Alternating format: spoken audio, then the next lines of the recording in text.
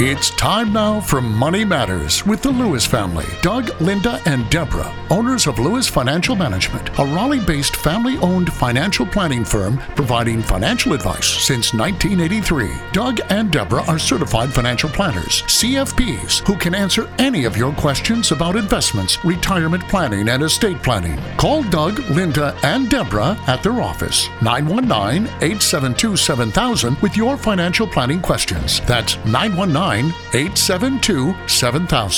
Now, here are Doug, Linda, and Deborah. Investments offered through SFA Inc. Investment advice through Lewis Financial Management. SFA Inc. and Lewis Financial Management are not related entities.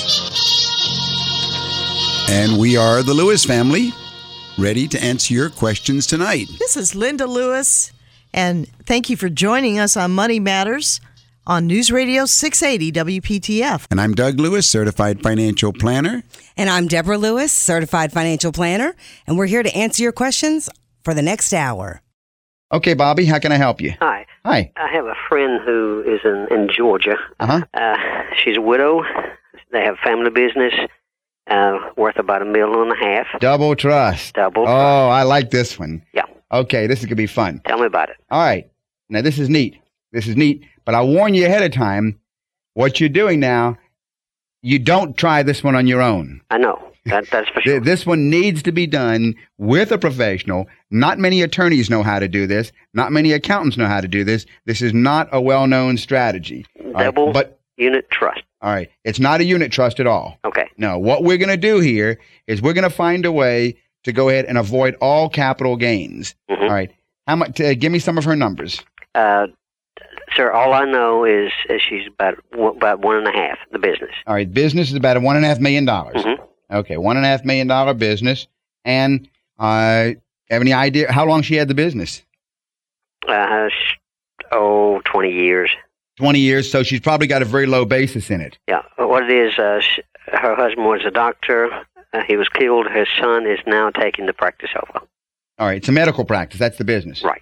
You're going to have to come in and see me before I give you a firm okay on this one. But I'll tell you this. In theory, it works like this. I'm doing one right now for some property. Real estate works wonderful like this. Well, and she has lots of houses. Huh? She has lots of houses. All right. Well, anyway, it works in theory like this. Let's say that theoretically she's got $50,000, maybe $100,000 of cost in that $1.5 million business. Okay. Mm-hmm. That means if she goes to sell that business today, all right, she's got a $1.4 million capital gain. Exactly. Okay. $1,400,000 times, and she's going to lose about $500,000 in capital gains taxes. So she's only going to end up with about $900,000. And the question is there anything she can do about it? Yes, there is. All right. She needs to do two things. First, we do what we call a wealth replacement or wealth preservation trust. She's going to give it away. She's going to give that business away to her favorite university or charity or whatever it is. Mm-hmm. By giving it away, of course, she doesn't have to pay any taxes. As a matter of fact, she gets a tax deduction if it's because it's a charitable institution. But she gives it away and then tells the institution that she gives it to that it's going to be given at her death, and until her death, it's to be held in a charitable remainder trust. All right. Now, she gives it, but it's held in trust. At the same time, she sets up this trust with the help of an advisor like myself or someone that knows how to do this, and the trust is spelled out so all of the income in that trust flows to her for the remainder of her life. Okay? Mm-hmm. All right. So now the trust is set up, business is given away to the trust, and the trust has instructions that any income in that thing flows to her for the remainder of her life. Now the buyer comes in. Call me, Deborah Lewis, certified financial planner at Lewis Financial Management. 919-872-7000. 919-872-7000. Buyer buys it, not from her because she doesn't own it, buys it from the trust. All right? Buys it from the trust, and the trust now has the cash. Buys it for $1.4 million.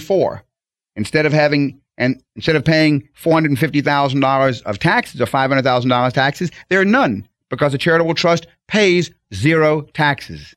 Therefore, there's $1.4 million in cash in there now instead of $900,000. We take that $1.4 million in cash and the trustee of this trust invests it. Let's say getting a 10% return. So now you got $140,000 a year income inside that trust. And what did we tell the trust that it had to do? What were the instructions? Give it to her. That $140,000 is a lifetime income to her. Okay? So now what's happened here, and let's stop and reflect. If she had sold it on her own and paid the taxes and invested the $900,000 in the same investments, how much would her lifetime income be? 10% of 900? Mm-hmm. 90,000. It'd be 90,000. She's getting 140,000 instead of 90,000. All of a sudden, this is much better. But her question usually is, wait a second, I got my income much higher. But what about my principal, right? What about the $1.4 million? That's gone forever, right? Okay. I mean, I presume that's her question. Yeah. Okay. Well, and the way to do this now is we set up a second trust. We set up what we call a wealth replacement trust. And in this second trust, we go ahead and have this trust purchase a $1.4 million life insurance policy on her life. Trust owns it. Trust number 2 owns it.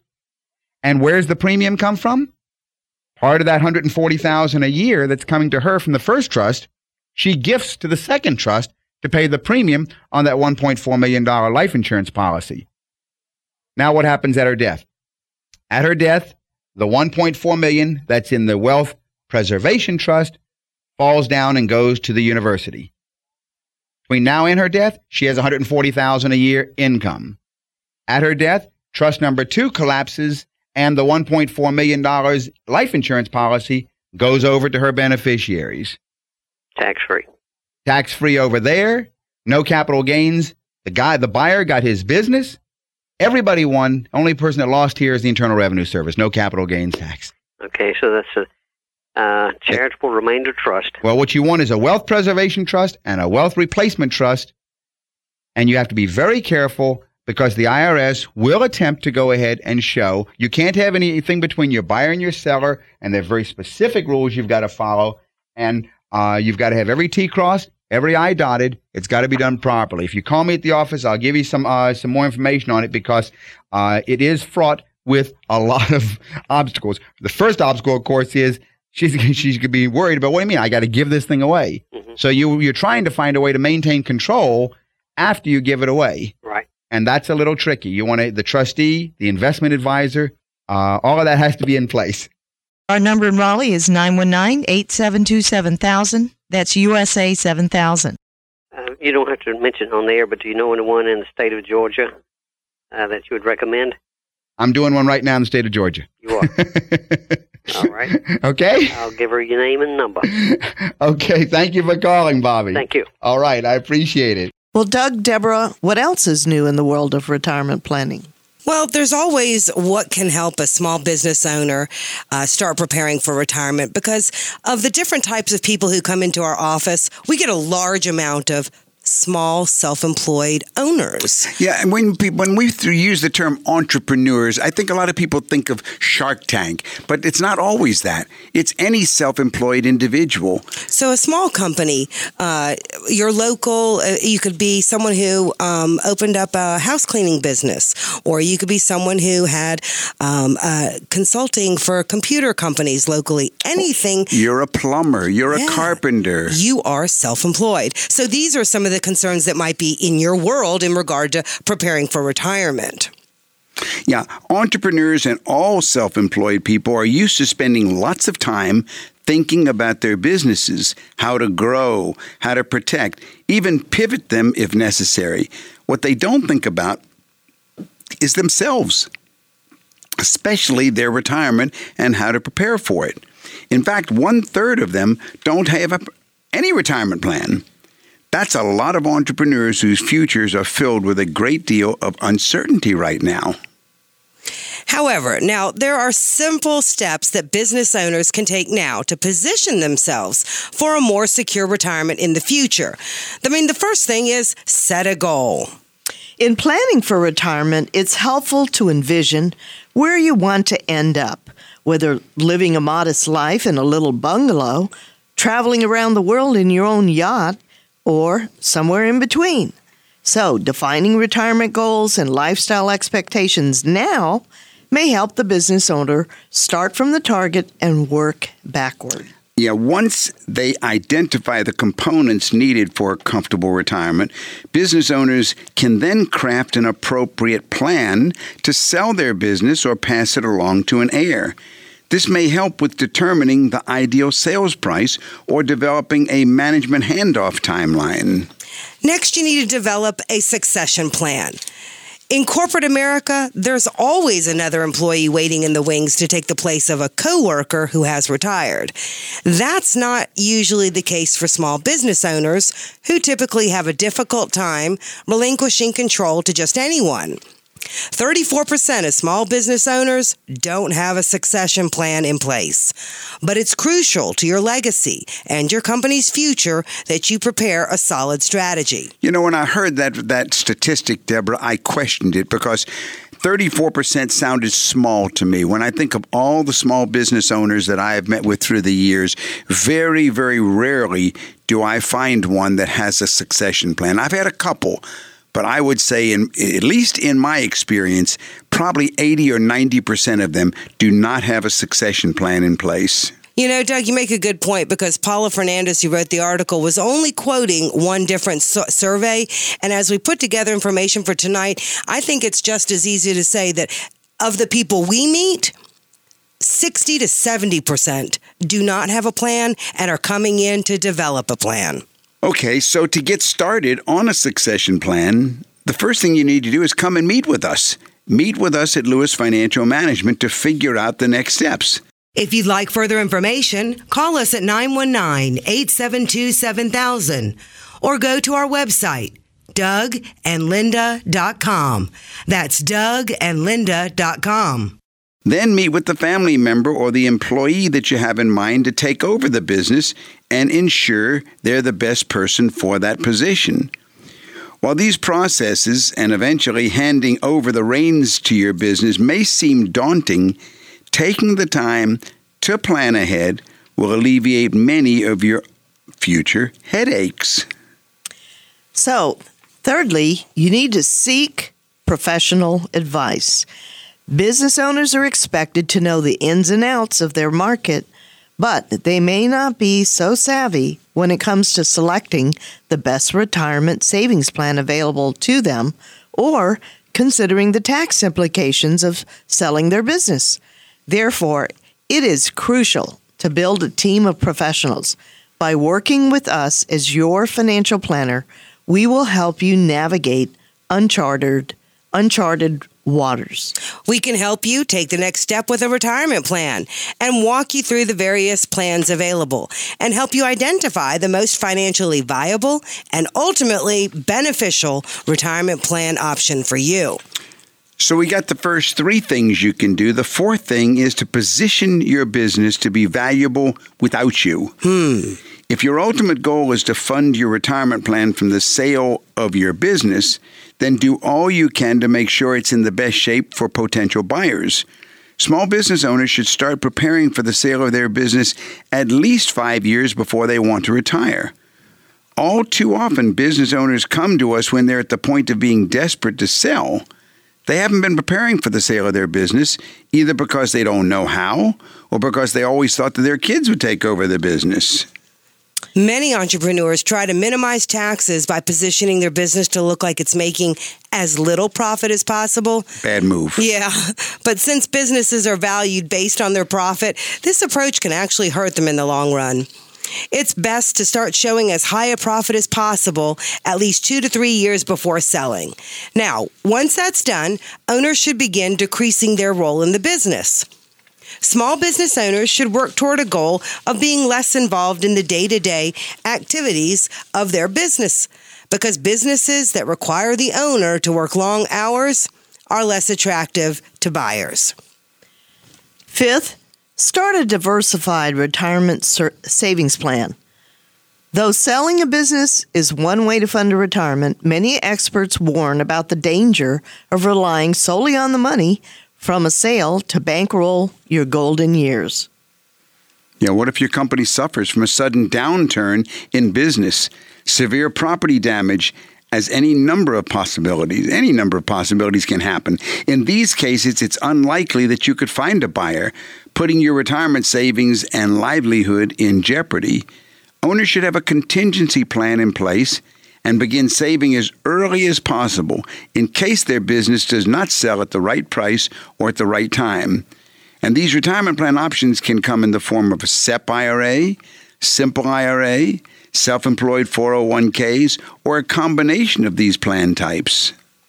When determining which savings plan to select, business owners need to consider a host of issues, including how much income they expect to earn, the amount they want to contribute, and the complexity of administering any given plan. It's important to explore your options because no one plan is perfect for every business owner. The best retirement plan for entrepreneurs is specific to each one's individual circumstances. So it's important to research various options and consult with us before deciding. Let us help you plan for the selling of your business. Call us this week. Schedule an appointment. Our number in Raleigh is 919-872-7000. That's 919-872-7000. Let's take another caller, Doug. Walt, this is Doug Lewis with Money Matters. How can I help you this evening? Hi, Doug. Hi, Walt. I just wanted some advice. Single, have about $30,000 to invest and I'm salaried in the $90,000 to $100,000 range with no deductions tax-wise. What would you recommend in terms of a plan for that? Need a little more information. How old are you, Walt? 47. 47 years old. You got a salary of $90,000? Yes.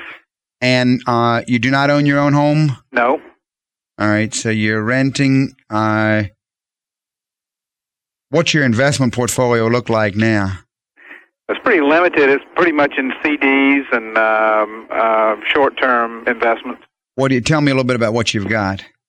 Well, just money market accounts and CDs. How much do you have in money markets? About $20,000. You got $20,000 in money market, and what do you have in CDs? 10. 10,000 in CDs. Okay, and that's the $30,000 you're talking about. Right.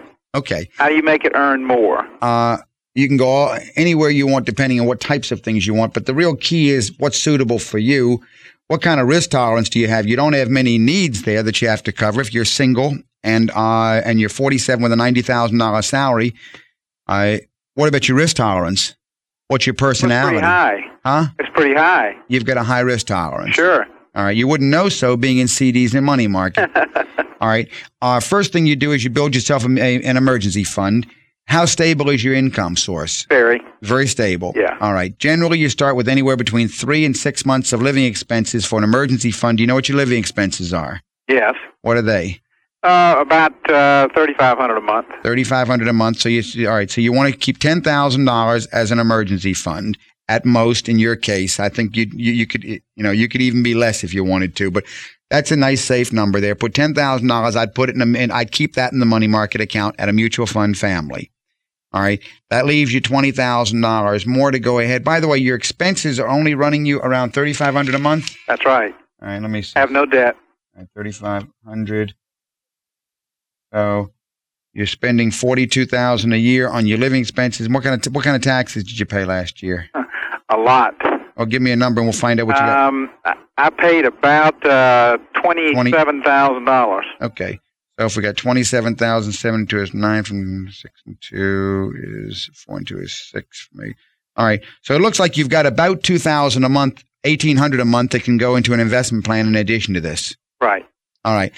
I'd go ahead and I'd do one of two things. If you wanted something, if you wanted to stay 100% liquid, and you don't have to the way you are, you didn't have to be all liquid. But if you wanted to stay all liquid, I'd go ahead and take my remaining $20,000 and put it into maybe an aggressive 2 funds. I might pick one international, then go ahead and put the other $10,000 in a growth and income fund, a balanced fund, which is investing in blue chips. And then I'd go ahead and start putting that $1,800 or $2,000 a month, having it as an automatic draft into either one of those 2 funds, depending on whether you want to direct it more into the aggressive or more into the conservative play. The other way I might do, if you wanted to go ahead and put something that was not liquid Maybe split it. Maybe put $10,000 into your mutual fund and $10,000 into a partnership, and let the other $1,800, your monthly draft, go back in to build up that second mutual fund. You know what I'm saying? Yes. You could do that. It would depend on whether you need to be all liquid or not. If you don't need to be all liquid, you might go ahead and pick up $10,000 in a partnership, $10,000 in a mutual fund, and start drafting and building that second fund on your monthly basis. Very good. Well, I hope that helped. If you want to give me a call at the office, my office number is 872-7000, 872-7000, and I'll see if I can go ahead and get you started. Good. Thank you very much. All right. Thank you for calling. Bye-bye. Okay, bye-bye now. Well, Doug, there are a tremendous number of individuals that call me during the week that are retirees. And maybe we could go over what are some of the questions and answers that people need about retirement. One question that I find that many of them ask about is, how does one find out whether they can afford to retire? What are some of the processes that one should go through to determine this? Well, then, let's say a person has read that Social Security and his company pension plan probably will provide less than 2/3 of the income that he's going to need during his retirement years. And you'd like to do something to make up the difference, but you really don't know where to start.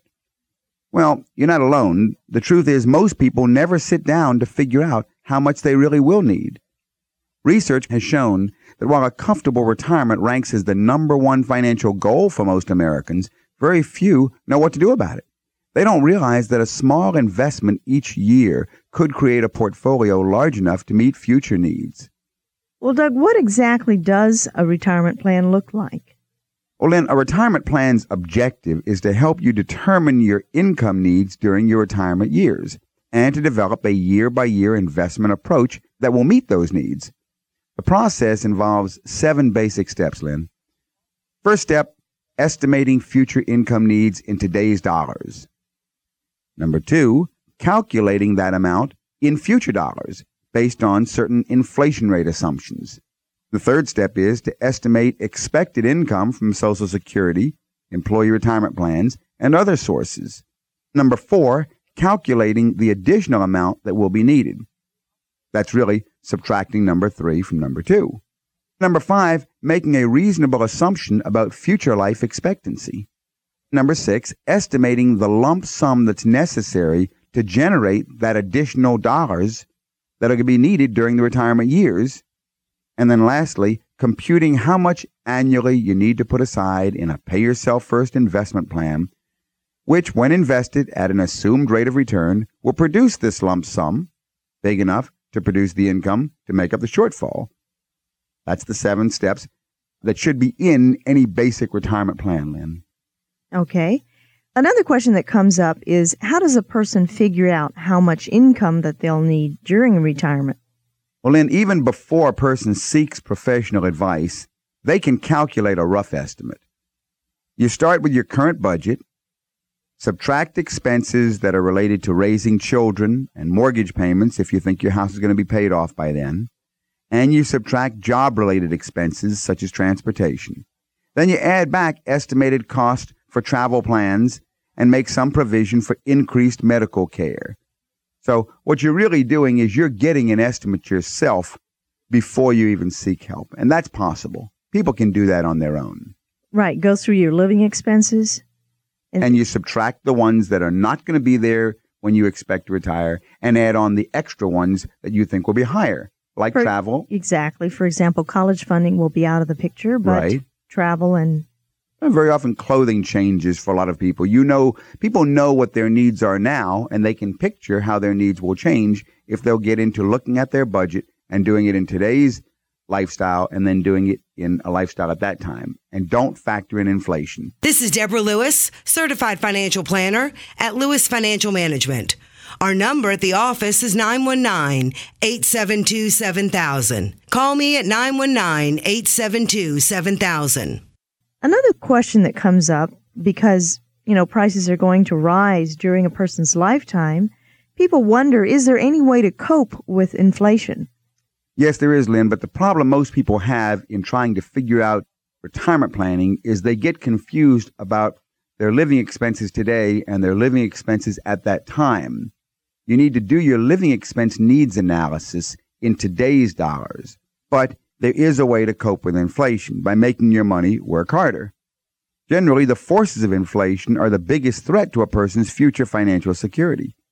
Some investments, like savings accounts and U.S. government bonds, usually just keep pace with inflation. Others, like real estate and gold, generally appreciate faster when it's high, but may lose value during low inflation periods. And still others, like some types of mutual funds, have consistently earned returns at a much higher rate than the inflation rate over the long haul, but at the risk of short-term drops in value. And really, most certified financial planners can advise you how to diversify your assets among several investment categories, depending on the level of risk that a person's comfortable with. It's the old adage of don't put all your eggs in any one basket. Very good.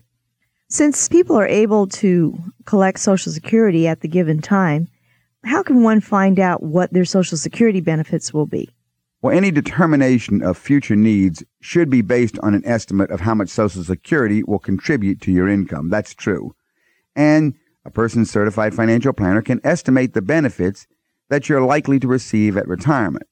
Now, unfortunately, Congress can change methods of calculating benefit allocations at any time, so it can be very risky to expect Social Security benefits to keep pace with inflation. I usually prefer holding Social Security at a constant in my calculations, not factoring any inflation in cost of living adjustment. So you want to make sure that you get all of the sources of income available at that time, and one of them is Social Security, and you can get an estimate. Yeah, you Correct? can write off and get that. Okay. And a certified financial planner can help you go ahead and do that. Okay, very good. Well, suppose a person has figured out what they need to invest each year, and it's too much. What do they do now? Well, no reputable financial planner is going to expect you to put aside an unreasonable amount each month. You start with an investment plan now, and you increase your contributions to it as your income rises. Okay. And will it matter whether a person takes the income from their retirement plan rather than their investment account after they retire? Does that really matter? You mean after retirement? Right. Well, yeah, as a matter of fact, it could matter a great deal. For one thing, retirement plans have minimum distribution amounts that must be taken by the time a person's 70 and a half years old. Now, whether you take the minimum or more, or whether you begin to draw income from your retirement plan at an earlier date, really depends on your objectives and how much flexibility your company's plan offers. Will it provide you with a fixed amount, or will your income depend on investment performance? A competent financial planner can even arrange your benefits to avoid the excise taxes on excess distributions from retirement plans. Each person's situation is different, Lynn, because some people really want to take out the least possible from their retirement plan because they know they've accumulated enough wealth, and as long as it can stay in there, you don't pay any tax on it. So for that person, they would definitely, it matters a great deal if they can leave that money in the plan and then take the income from their personal portfolio. For other people, it's the exact opposite. They want to know how to get the most out without running into future inflation problems or IRS penalty problems. This is Deborah Lewis. Call 919-872-7000 to set an appointment with me regarding your financial situation. Call me at 919-872-7000. Well, is there a formula as to what that minimum distribution is that has to be taken out once a person turns 70 and a half? It's a good question. We get that a lot. You're talking about the question of the person who has reached retirement. Let's say they've taken their 401k or their pension. They've rolled it into an IRA, and they really don't need it to live on, so they want to leave it there. And they hit the age of 70 and a half, and the IRS says, you must start taking something out now. You can't keep it there forever and pay no taxes. There are three basic formulas that the IRS allows you, and even there's a fourth et cetera formula. And each of them will be different. There is an amortization formula, and there is an annuitization formula, and there's a straight table, the MDIB table. That's the minimum distribution table. Then there's even a provision that a private letter ruling from the IRS has come out with saying that any reasonable rate of return that you use will be acceptable. As I recommend to clients, you should, if possible, only take out the income and not take out the principal. Come up with a formula which will, as we say, don't kill your chickens. just take the eggs. Take the eggs. Take the eggs. Don't kill the chickens. But you got to come up with a formula that will satisfy the IRS, or they're going to make you start taking chickens out. Okay. Suppose a person can't set aside enough to generate the income that they'll need, or make their money work hard enough to make up the difference. Is there any way that they can reduce the investment amount that they'll need at retirement? Well, there's several ways. Rather than living off of investment income exclusively, it may make more sense for you to use a portion of the principal each year, or defer your retirement date, or reduce your spending level expectations, or maybe begin a new part-time career. You know, Doug, there were two scenarios this week that happened that dealt with retirees. I know that one individual had some retirement accounts and was doing some retirement planning, but one of the most important issues that he wanted to focus in on was a budget, cash flow planning, to make sure that there's going to be more there, because right now there's not as much as he would like. You're listening to Money Matters with Doug, Linda, and Deborah Lewis. Call to make an appointment with Deborah Lewis, certified financial planner of Lewis Financial Management. Call 919-872-7000 or visit our website, dougandlinda.com. Another issue was a retiree who is looking to go to one of these retirement centers where you have independent living and move out of your home, sell the home, and go into an area where you're community living, I guess you could call it, for retirees. And that's another issue that sometimes people want to look at, especially if they're widows or widowers, maybe to, as you just said, loose up the cash that's in the real estate and use it to produce more income. Eventually, if you live long enough, the home is going to be a significant part of the retirement plan. It will either be for the two of them while they're both alive, or it will be because of financial needs of the one or the other, or it may be just because of the inability to maintain the home itself, as you say, and the desire to move into a retirement community or some senior citizen community. And so, yes, the home itself is a very important part of the long-range retirement plan. And sometimes with our retirees, another option is to use what one of our clients did was a reverse annuity mortgage to loose up more income, correct? That's right. The RAM. Exactly. Maybe we can discuss that. What is the reverse annuity mortgage? How does that work? Well, a reverse annuity mortgage, Lynn, is a loan against your home that you don't pay back until you or your estate sells the house. The loan can be useful for elderly people who want to tap their home equity to supplement their income.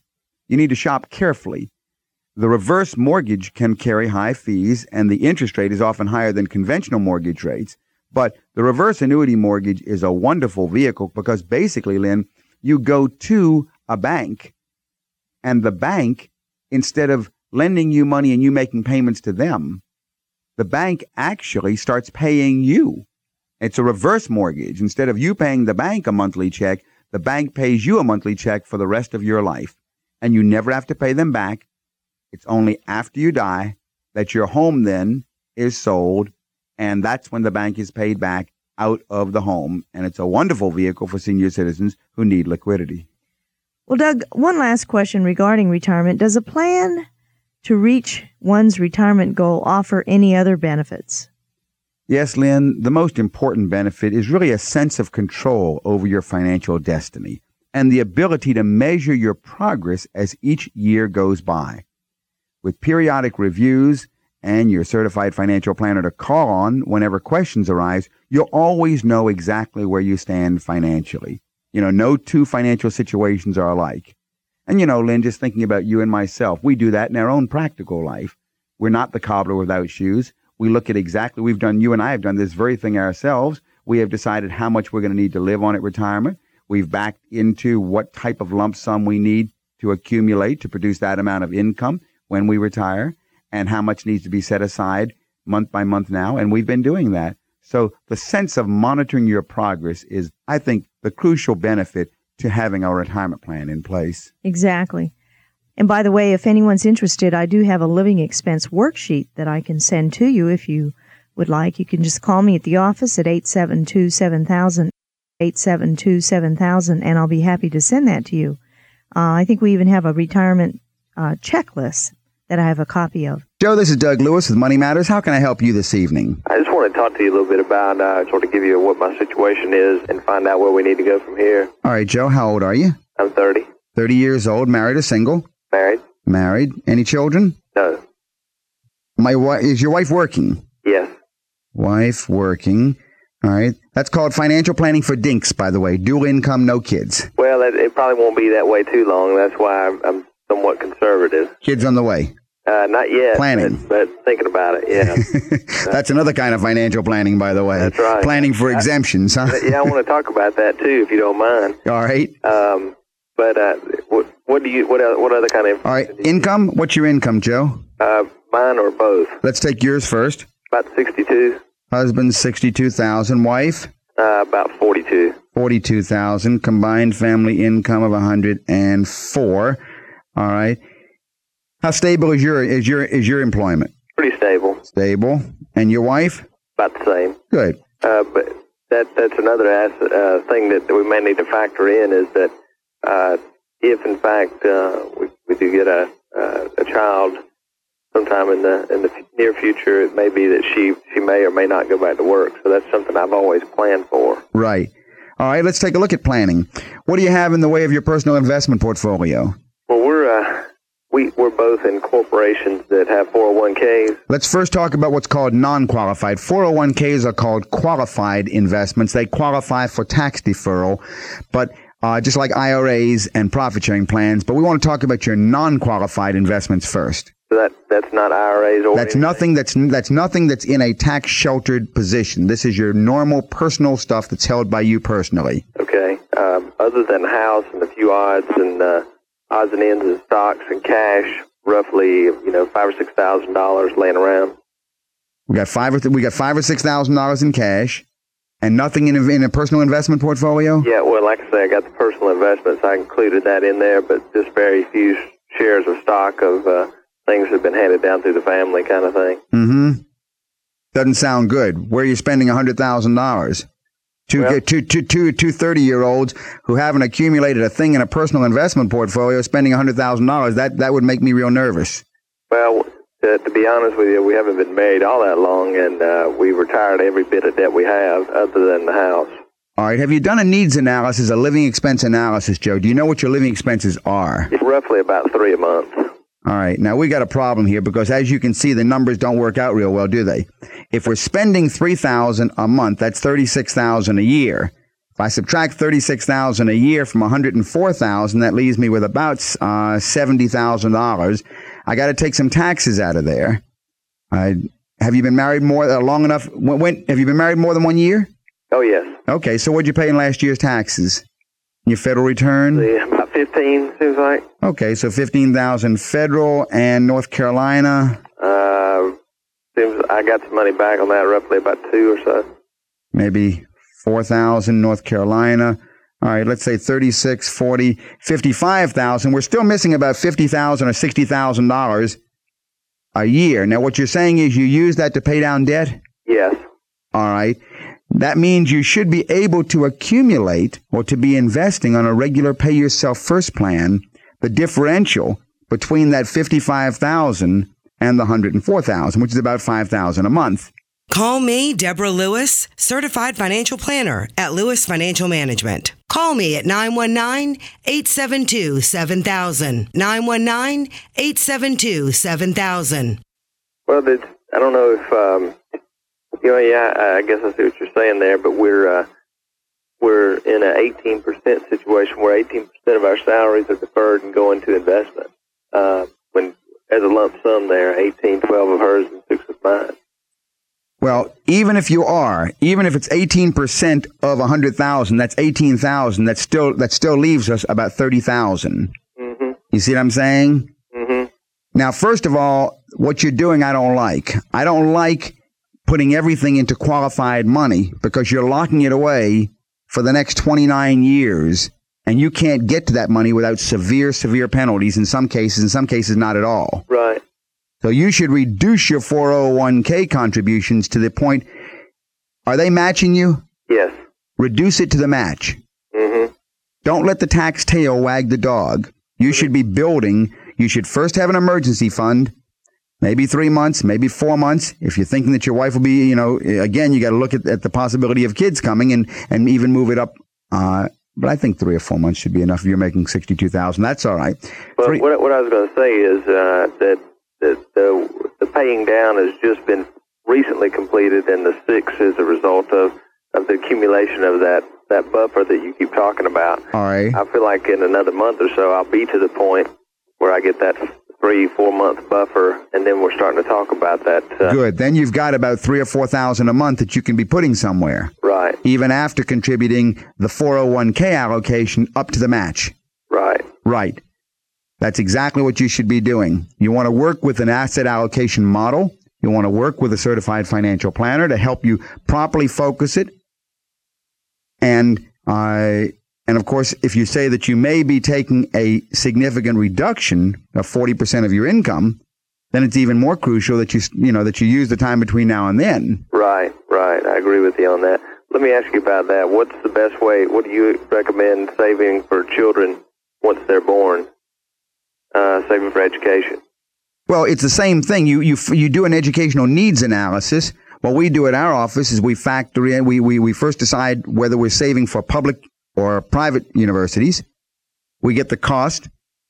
We throw it to the future, to what the value is going to be, what we're going to need at that time, whether it's $800,000 or $900,000 at that time, whatever the number is going to be. And the numbers are getting very big, as you can imagine, when you're going out 18 years. Right. And then we back down to how much we need to be putting aside monthly to accumulate that amount to reach that point at that time. And with 18 years, you can do it. You can do it. Mm-hmm. I can tell right off the bat that your numbers will make it. By the way, don't put that money in UGMA accounts. Keep the money in your own name. Right. I've heard horror stories about that. Right, because you're looking at large dollars that will be given to a kid irrevocably. Right. But that should be part of your financial plan, Joe. That should be part of the plan. Educational planning and tax planning and cash flow planning and retirement planning simultaneously. If you'd like to call, I'm sorry, Lynn. Yeah. Joe, if you like to call the office at 872-7000, 872-7000, I can send you some information that might help you put all this in order. Okay. All righty? Thank you so much. Okay, Thank you for calling. Uh-huh. Let's take the next caller, Doug. Well, Robert, this is Doug Lewis, certified financial planner. How can I help you this evening? Doug, I have retired within the last year, and my house is not paid off, and I'm thinking about paying that off like now, and I wanted to run it by you to see if you could give me some advice and just make sure I'm doing the right thing. All right, let's go through the numbers. Okay. How old are you? I'm 57. 57 years old. Right. All right, you retired within the past year. Yes. Is your wife working? She works part-time, yes. All right, what income do you have right now? With her working in my retirement in the 40s. All right, your wife's working part-time. How much is her income, approximately? She approximately half of that. About $20,000? Mm-hmm. All right, and you have a pension income coming, or you're working at another job? No, I have a pension. Okay, so you have a pension, so that's fixed. Right. And that's $20,000. Yes. All right. You have no children still living at home? No. Okay. Do you have any idea what your lifestyle is running you? We have never lived high. We are living essentially on my pension now, and we're saving her income. Saving $20,000 a year? Well, less the taxes out of it. I guess what you're saying is you really don't know what your living expenses are. Well, it's running, I would guess, $1,000 to $1,200-$1,400 a month. All right. If it's running $1,200 to $1,400 a month, and of course those are just your regular monthly expenses. They don't take into consideration vacations or gifts or all the other things that are the non-recurring. True. All right. And now, how much is the mortgage? It's about $20,000. The mortgage is $20,000, and the payments are just under $250, and that does not include tax and insurance. Good. I wanted to keep it separate. All right. So it's about $250 a month, just principal and interest. Right. All right. And it's a 30-year? Yes. We assumed it, and there's approximately 10 years left on it, just over 10 years. All right. What about your investments? Let's go to your income, the investment portfolio. Okay. In my 401k plan, which I have not touched, there's approximately $275,000 in that. $275,000, and you left that at your old employer? It's still there, yeah. Okay, well, that's a real no-no, by the way. The first thing, one of the cardinal rules that we always advise every client is get your 401k money, your pension money, your profit sharing money, get all of what's called qualified monies under your control when you retire. Okay. So the first thing you want to do is you want to definitely, and I know this isn't answering the question that you brought out, but I have a method to my madness here. Well, that's a question also. All right. So we want to go ahead and we want to roll over the 275. You want to roll that to an independent an independent trust company that gives you total control. You want to design an investment portfolio with the help of a certified financial planner that will go ahead and be conservative but income producing.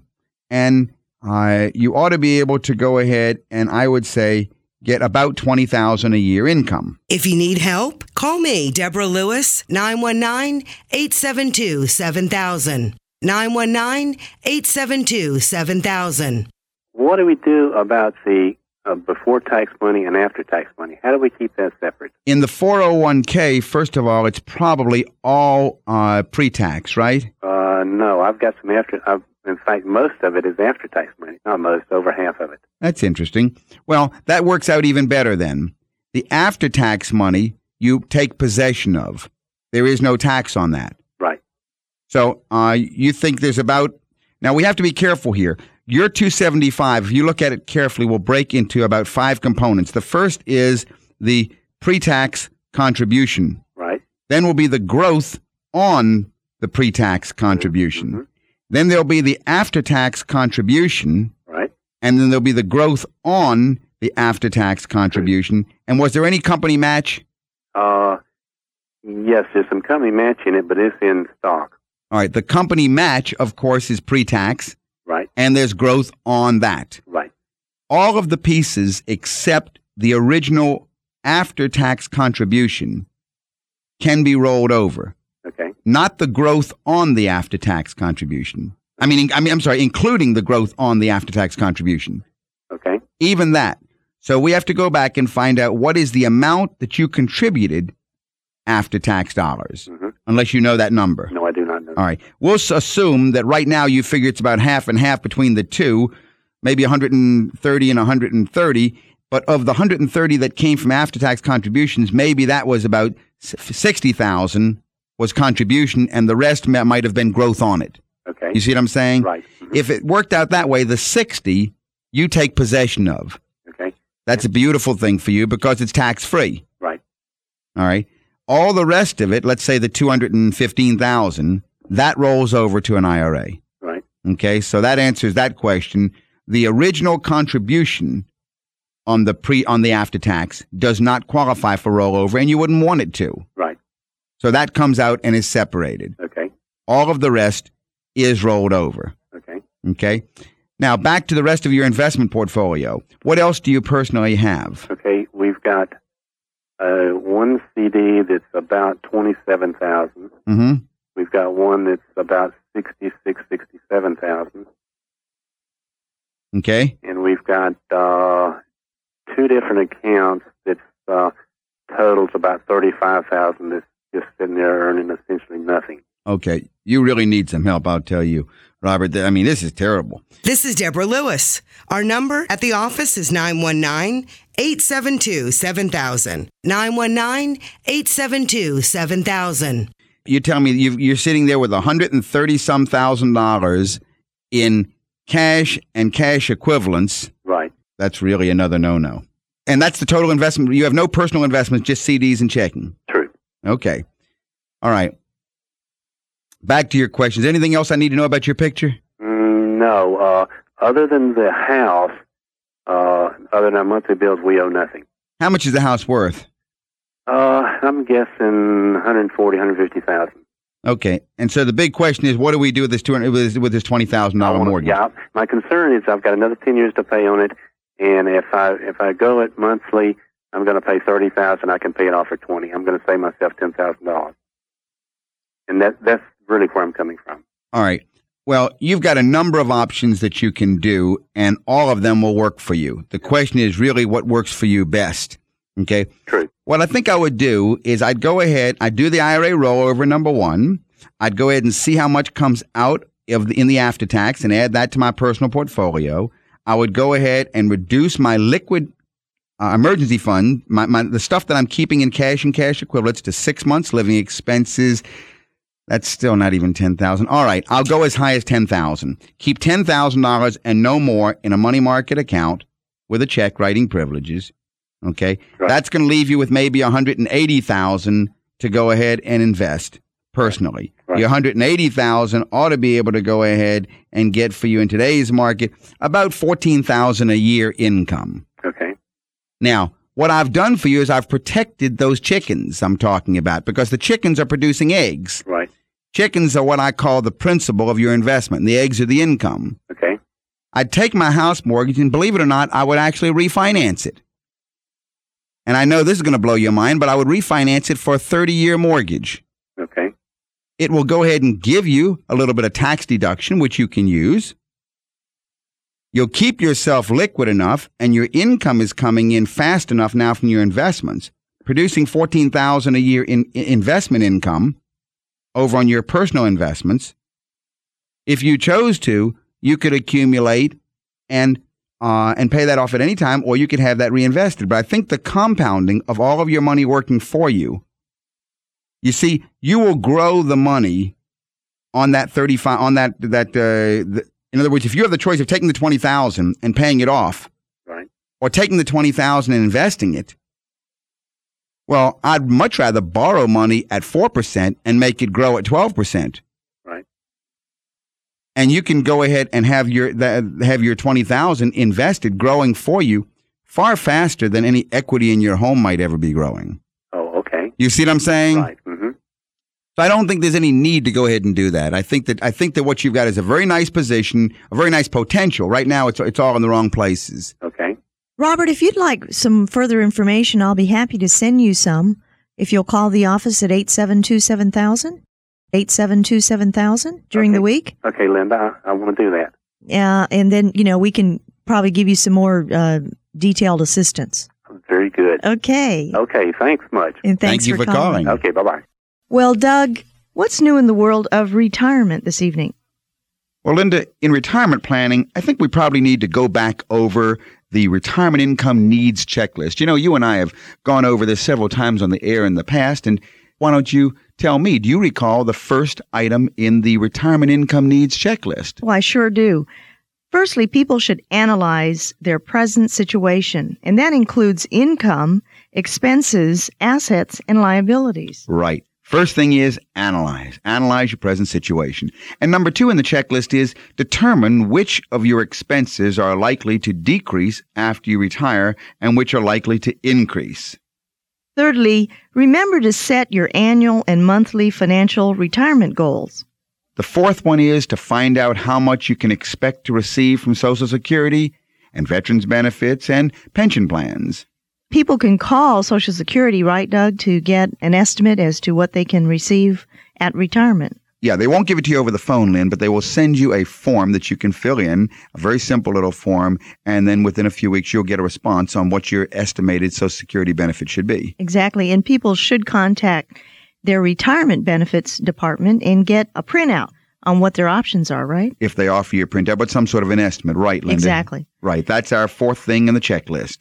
Fifthly, estimate how much you should receive from the interest that's earned on your savings accounts, on your investments, and from your real estate rentals as well. Right. In other words, estimate how much your investment income is going to be, because we've already checked in step 4 how much your other income will be from Social Security, veterans benefits, and pensions. 6th step is to review insurance policies to see whether they will meet your present and your future needs.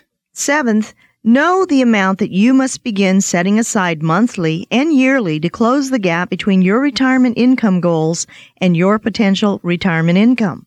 Yeah, that's basically, Linda, going to be the pay yourself first plan. That's what it's going to be.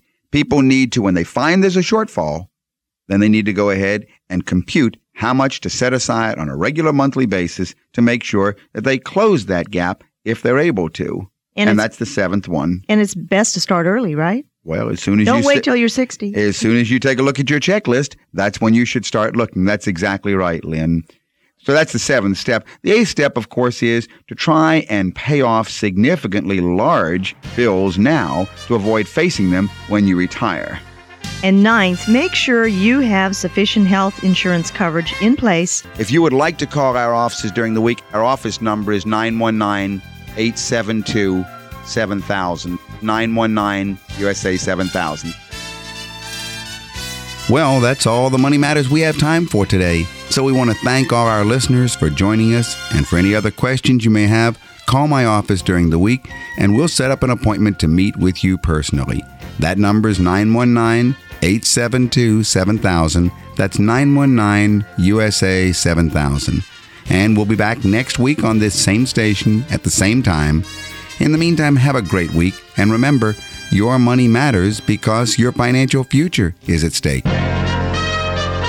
You've been listening to Money Matters with Doug, Linda, and Deborah Lewis. Money Matters provides you with a personal financial hotline on any subject where money really matters. For more information, you can call Doug, Linda, or Deborah in Raleigh at 919-872-7000. That's USA 7000. Listen again next Saturday and Sunday at 5 p.m. for Money Matters with the Lewises on 680 WPTF.